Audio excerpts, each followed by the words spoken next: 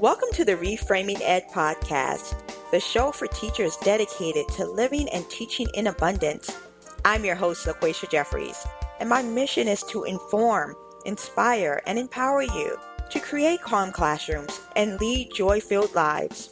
As a special educator and joy-filled teacher, I teach you how to show up in a way that supports your students and honors your true life purpose. So, if you're ready to live and teach in abundance, you are definitely in the right place. Let's get started.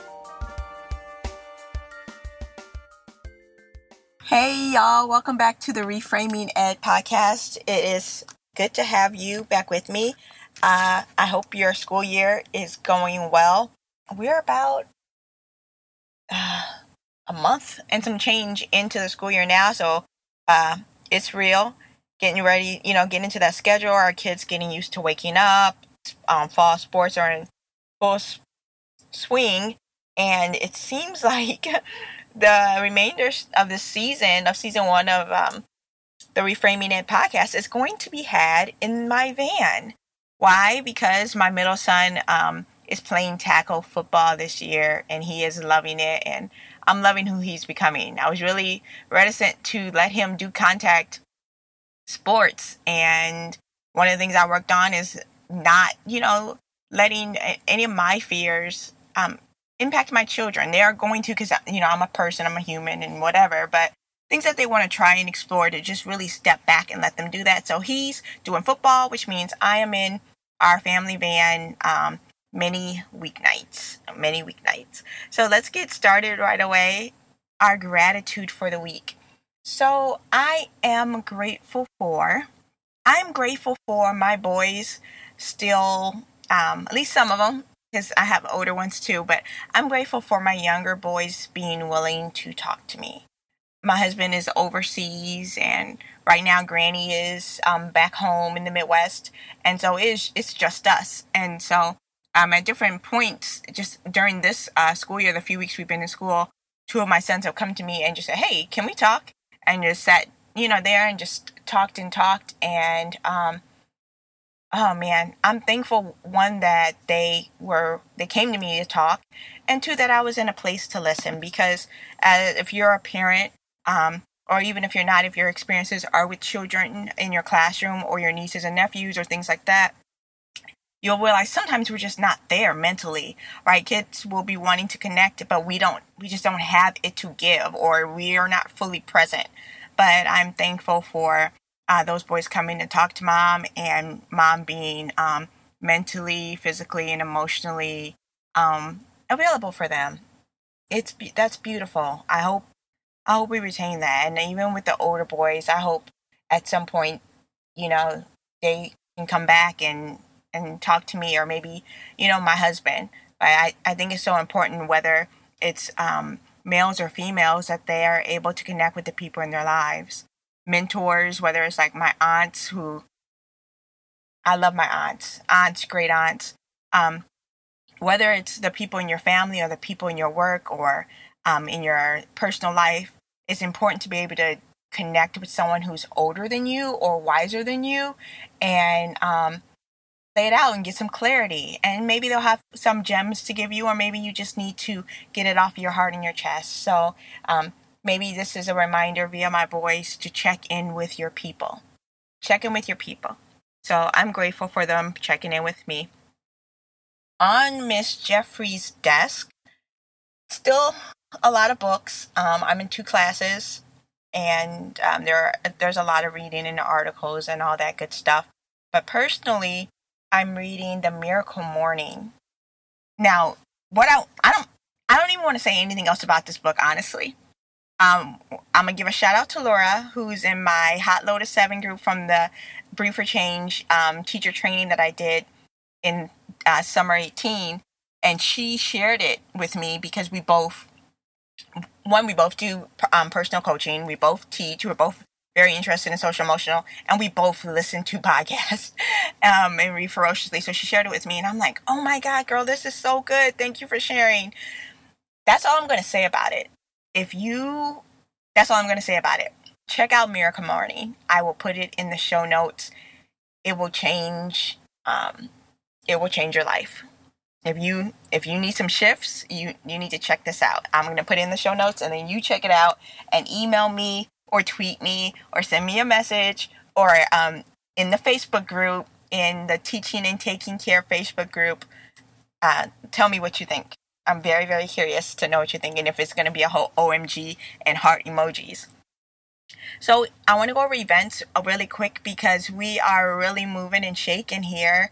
I mentioned before that one of my intentions for this year is to pipe up, to share my voice and my perspective and the information that I feel is important, what's on my heart for our learners and for our kids, and begin to propose. And so right now we have coming up October 6th, I'll be presenting at the Rutgers, their inaugural Urban Teachers Education Program Conference called Wake Up, Critical Pedagogy for Critical Times.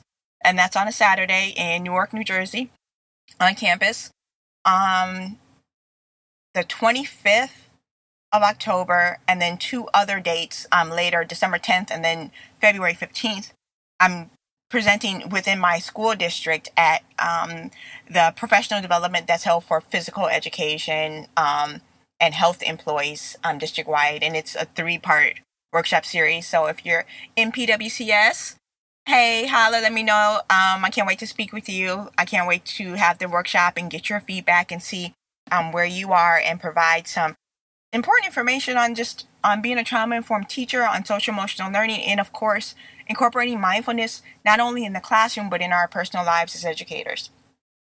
And then the third announcement was that one of my proposals was rejected for the AIE, the huge Advancing in Education conference in San Antonio, right? I was like, oh, well, a lot of education rock stars go there. I really shot my shot, and sometimes it doesn't work out, but it's really dope. One day I'm going to do that. So then I get an email after the rejection letter saying, we really love your topic. Would you be available to present in these different types of formats? Can you tweak your proposal and present to us again? I did that thing so fast, lightning fingers, and we submitted my proposal, and it was accepted. And so I will be in San Antonio November 4th at the Advancing in Education conference on the Riverwalk there. And one of the pretty renowned, he was a teacher of the year, a principal of the year, in my district. And he's just making waves in the education sphere. Hamish Brewer, one of my son's former principals, he is one of the keynotes. And I'm not sure which day. I'm not sure if it's the 14th, which is the day I'll be presenting, or if it's the 13th, which is the first day of the conference, because it's a 2-day conference. So, super excited about that. If you are in Texas or San Antonio, or you are flying into that conference, hit me up. I would love to connect and see you. Maybe we can, the educators who are going to that, we can get together and talk. And probably not brunch, right? But we can definitely talk and chat and get the vibe of what's going on in Texas and around the country, because I know that's a huge conference. A lot of people come in and from the different states there. So I look forward to that. So today we are going to talk about anxiety in the classroom, student anxiety and teacher anxiety, because it's a big, big thing. And I want to make sure that we understand what anxiety is and what it might look like in our students, and then also in ourselves. So anxiety is really a fear, right? It's really a fear or a dread or a terror. There's generally physiological reactions to anxiety, like sweating or heart palpitations or inability to focus or feeling jittery, unsettled, nausea. It depends on the person.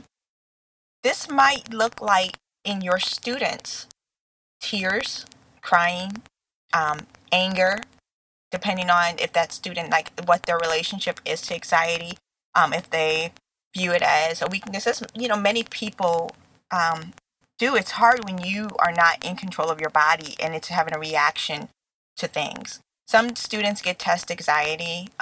Some students get anxiety with certain peers, or energies. Students who have been traumatized by events or things in their lives can get traumatized by people who remind them.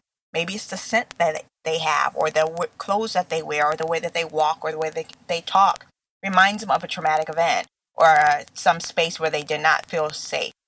And so it can come up in a lot of ways, and it may manifest as disrespect or non-compliance or non-responsiveness, but it all can be stemming back from fear. Okay? And so being trauma informed, or using, because it's kind of one and the same, social emotional learning practices really goes by changing from looking at it as if it is about you, as if the things are directed at you, or there's animus towards you, the teacher, and recognizing that most reactions that students have in the classroom are not directly correlated to you or your personality. Some of it is just their life, their lived experiences, and how they're coping and interacting with the curriculum, their friends, their peers, their day, their life, their health, their home life. And when we make things personal or reactions personal, we can make it so it's not a space for children to heal, or for children to recover, or for them to move on. We can take something and hold on to it, and it becomes this long, drawn-out battle between us and the students, and the egos get involved, when really the resistance we got from the student was fear. It was fear. One way that we can combat anxiety are being strong, steady, and fair people in our students' lives. Being strong by itself is not enough. Being sturdy or steady by itself is not enough. Being fair by itself is not enough. This is really a triad approach, because standing on one leg, it's likely to fall over. It's likely to fall over. You can be a strong teacher. There's lots of strong teachers, and students hate them, and they resist them, and they still have anxiety in them, because you're just projecting like a very masculine energy, and there's no femininity, there's no softness to counterbalance that. And a student who's dealing with anxiety, although maybe they need some strength, they need some of that masculine energy, but that by itself is not enough to quell anxiety. You telling someone to suck it up or get over it, or a student who is having a hard time to get it together, to get with the program, you probably know from your own personal results, it's not enough to stop the behavior that's undesired. It just simply is not enough.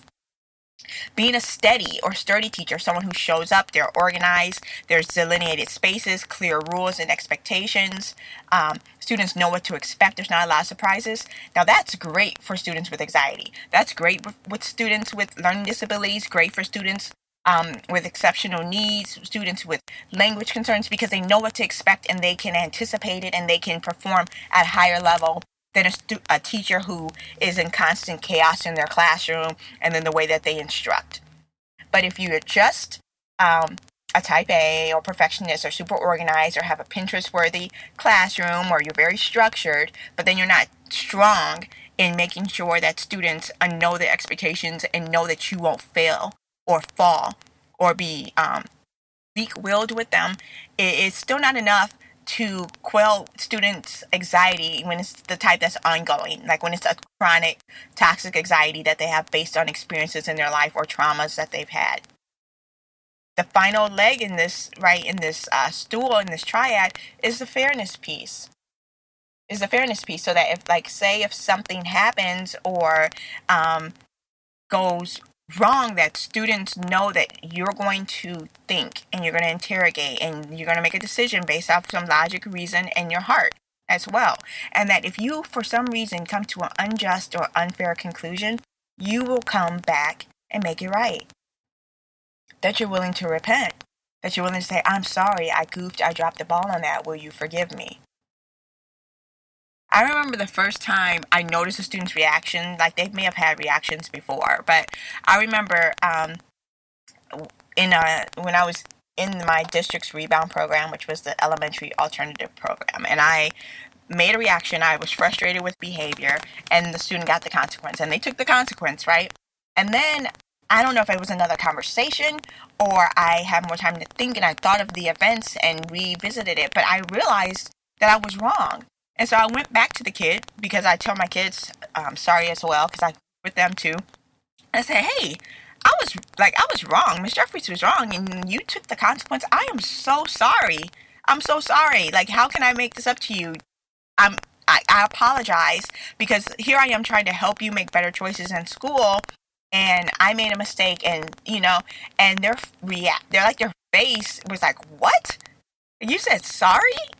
And that's kind of sad to me that a child would be so shocked at a teacher or authority figure coming and saying sorry or saying, can we fix this? Let's talk about our relationship. Let's talk about how we can go. If we're teaching self-regulation and like integrity and honesty and being responsible learners, how is it that we don't have opportunities to say sorry? That we don't have opportunities to ask for forgiveness? I don't see how that is in any way possible with all the interactions that occur between teachers and students on a daily basis, especially because the power dynamics are so skewed in that teacher's favor. There's no way that you don't err with your power. So, being strong, being steady or sturdy, and being fair are great ways to help your students who have anxiety. Now let's turn the lens around and look at us.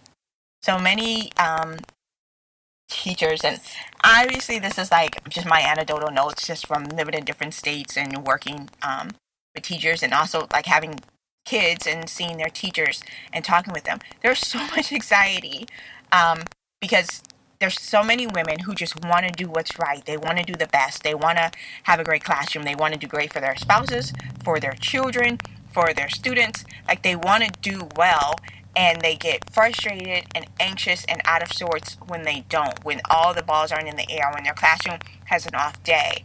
And there's just so much stress and fear and depression and anxiety. And it's not to say that everyone is walking around like a basket case. That's not the case. But if you just take a minute and observe in your building, at least once a day, you're going to encounter a teacher who is dealing with anxiety, even if it's not the chronic sort, even if it's not the teacher, that's always worried or always frowning or always upset. You're going to encounter a teacher who's dealing with some form of fear or anxiety based off a student interaction or parent interaction or expectations from the administrative team, or maybe just the workload, the caseload. Because it never stops, it never ends. And if you are at all, committed to your job, you're going to experience some type of stress about it because there simply are not enough hours in the day to make the impact that dedicated, committed teachers want to make. So there's that. But when we talk about dealing with your anxiety, we need to look at whether it's going to therapy, whether it's having teacher accountability partners, whether it is making sure you're getting the proper rest and nutrition, that you're taking a walk, or that you're doing yoga, or that you're running, that you're doing something that you love, that you're checking in with yourself. If you want to deal with your anxiety, you want to address your anxiety, you have to take care of yourself. It's hard to be the sturdy and steady teacher when you're operating in a fear-based mentality or self-expression. Teacher anxiety is just as important as student anxiety, if not more, because we're directing the energy. We're directing the flow of that classroom. And when you are in a space of fear or anxiety and you're making decisions that impact the lives of children, we just have to be very careful and very mindful that we're taking care, that we're checking in with ourselves. It's okay to take a teacher leave. It's okay to take a sick day. It's okay to take a professional day to get a sub. There's teachers who will come to work sick as a dog. How is that modeling for our students or our children or even our spouses that we're worthy of care and respect? If our students are worthy of care and respect, are not ourselves? Aren't we? So this was a bit of a short episode, but I just wanted to check in. We can do so much for ourselves and for our students just to make sure that we're okay. And so please check in with yourself. May you be well, and thank you for listening to this episode of the Reframing Ed podcast. The answer is yes, you are. Yes, you are worthy of care and respect. Yes, you are worthy of mindful practices. Yes, you are worthy of wellness. Yes, you are worthy of loving kindness, whether it's in your building, in your personal relationships, within your learning communities, within your places of worship. The fact that you're worthy of care and attention, that you're worthy of the same type of effort and love that you put into your students, that's undeniable. It does not change. It doesn't change. So, one of the things I wanted to share to help support you um, as you encounter students who have anxiety in the classroom, or as you even deal with your own, at different levels. And this is not at all meant to trivialize anxiety, because there's a whole range. There's the everyday worries and stresses. There's those chronic ones.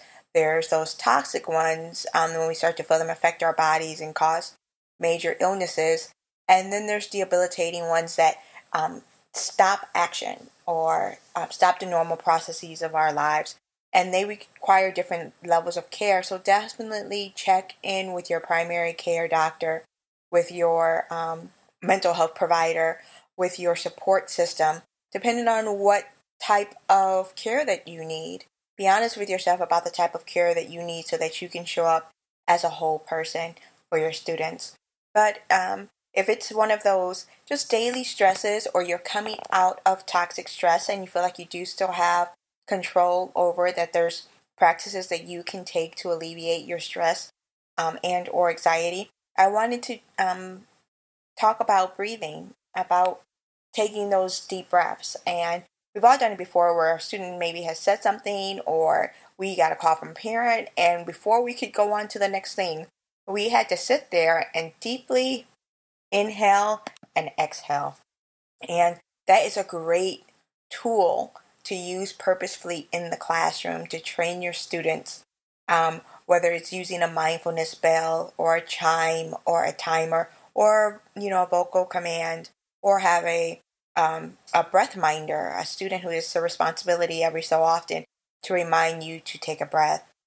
I remember during our 200-hour training, there was a bell in the school, and it was kind of an annoying buzzer. And in the beginning, we kind of rolled our eyes, like, oh, there it was, buzzer again. At some point, one of the instructors, Justin, said, every time that bell goes, we're going to take a deep breath. And so the bell became a reminder, pause. And I started to breathe in with gratitude, because I just was so in awe of the people around me, and that I was in this wonderful program, that the universe had really provided a space for me to grow in the way that I wanted to grow, to branch out in the way that I wanted to branch. There's a saying that when the student is ready, the teacher will appear. And I felt that was my experience with my yoga training program, and just all the things that I've been able to glean about social emotional learning practices. Well, you can use different instances in your day as reminders to breathe. This can happen with your students, this can happen at home, but inside the classroom, it's great to take a breath. So, say today I had a kindergarten who had a bit of a meltdown. I came upon him, I was leaving from, I think I was coming out of an IEP meeting, and he was in full meltdown mode. And so I just walked over, I held out my hand, I said, come on, sweetie, we're gonna take a walk. So we took a walk, because I had to drop off some papers. We got some drink of water, we came back to my office. And I have a meditation pillow. I have some regular just throw pillows on a stool. And I said, how would you like to sit and relax yourself? How would you like, because he had been crying and snotting and everything. And I said, how would you like to relax?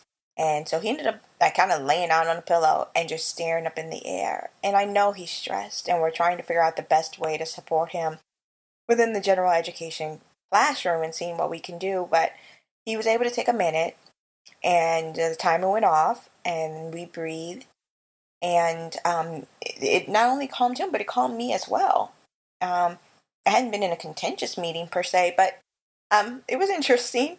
And so we both were able to take a moment. Our stresses and triggers and anxiety may be different, and they may show up differently. But things like taking a moment to take 3 deep and full breaths, where you're going all the way from your diaphragm and you're pulling it up, you feel in the air, fill your lungs, and then you're slowly releasing it back out with gratitude. With gratitude for the breath that you have, for the stress you're able to relieve, for the endorphins that are coming into your body, for the support that is right around the corner. You can really take it anywhere you want to go. But those deep breaths, especially when you do it in a collective, you do it with your students, with the community, it's a powerful thing.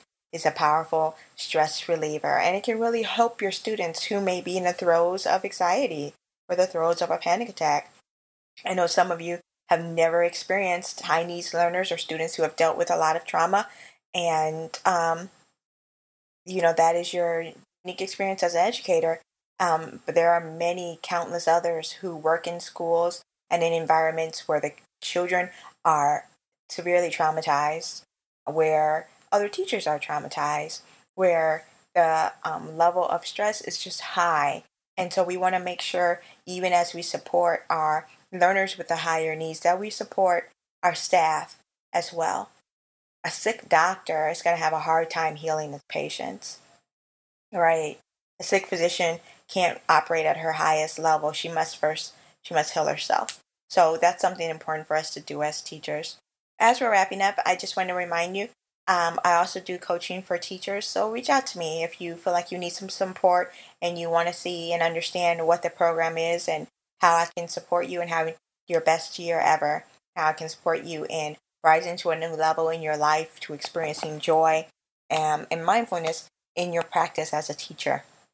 I also created 50 mantras for a teacher's heart, and I've heard some great feedback within the Facebook group. So make sure you go and you check that out. You can also, as I mentioned before, join the Facebook group on facebook.com/groups/teaching, TEACHING, and taking, TAKING, care, CARE. Teaching and Taking Care is a great group. You can also just go on my page, MissJeffriesDesk.com, and click on groups, and it's right there. Make sure while you're there, you like my page. My website is always there for you to subscribe if you just want to keep up to date, know what's going on. When I schedule the next brunch, it'll probably be on there first versus on here, because there's a bit of a lag between the time I record these and the time, events happen in a real day-to-day life. So I wish you well. Teachers, I wish you well. I wish you a year full of happiness and wholeness and peace, that your year be filled with ease, that you're able to learn the things you need to learn to navigate and to rise to the highest level, to serve the precious children that are in our lives at this time, at this moment, to care for the children who are experiencing trauma in their lives, to support their families, to come to work with loving kindness in our heart, so that all of that may be returned to us in great abundance. Until next time, you take care. Make sure to teach and take care. Love you guys. Bye.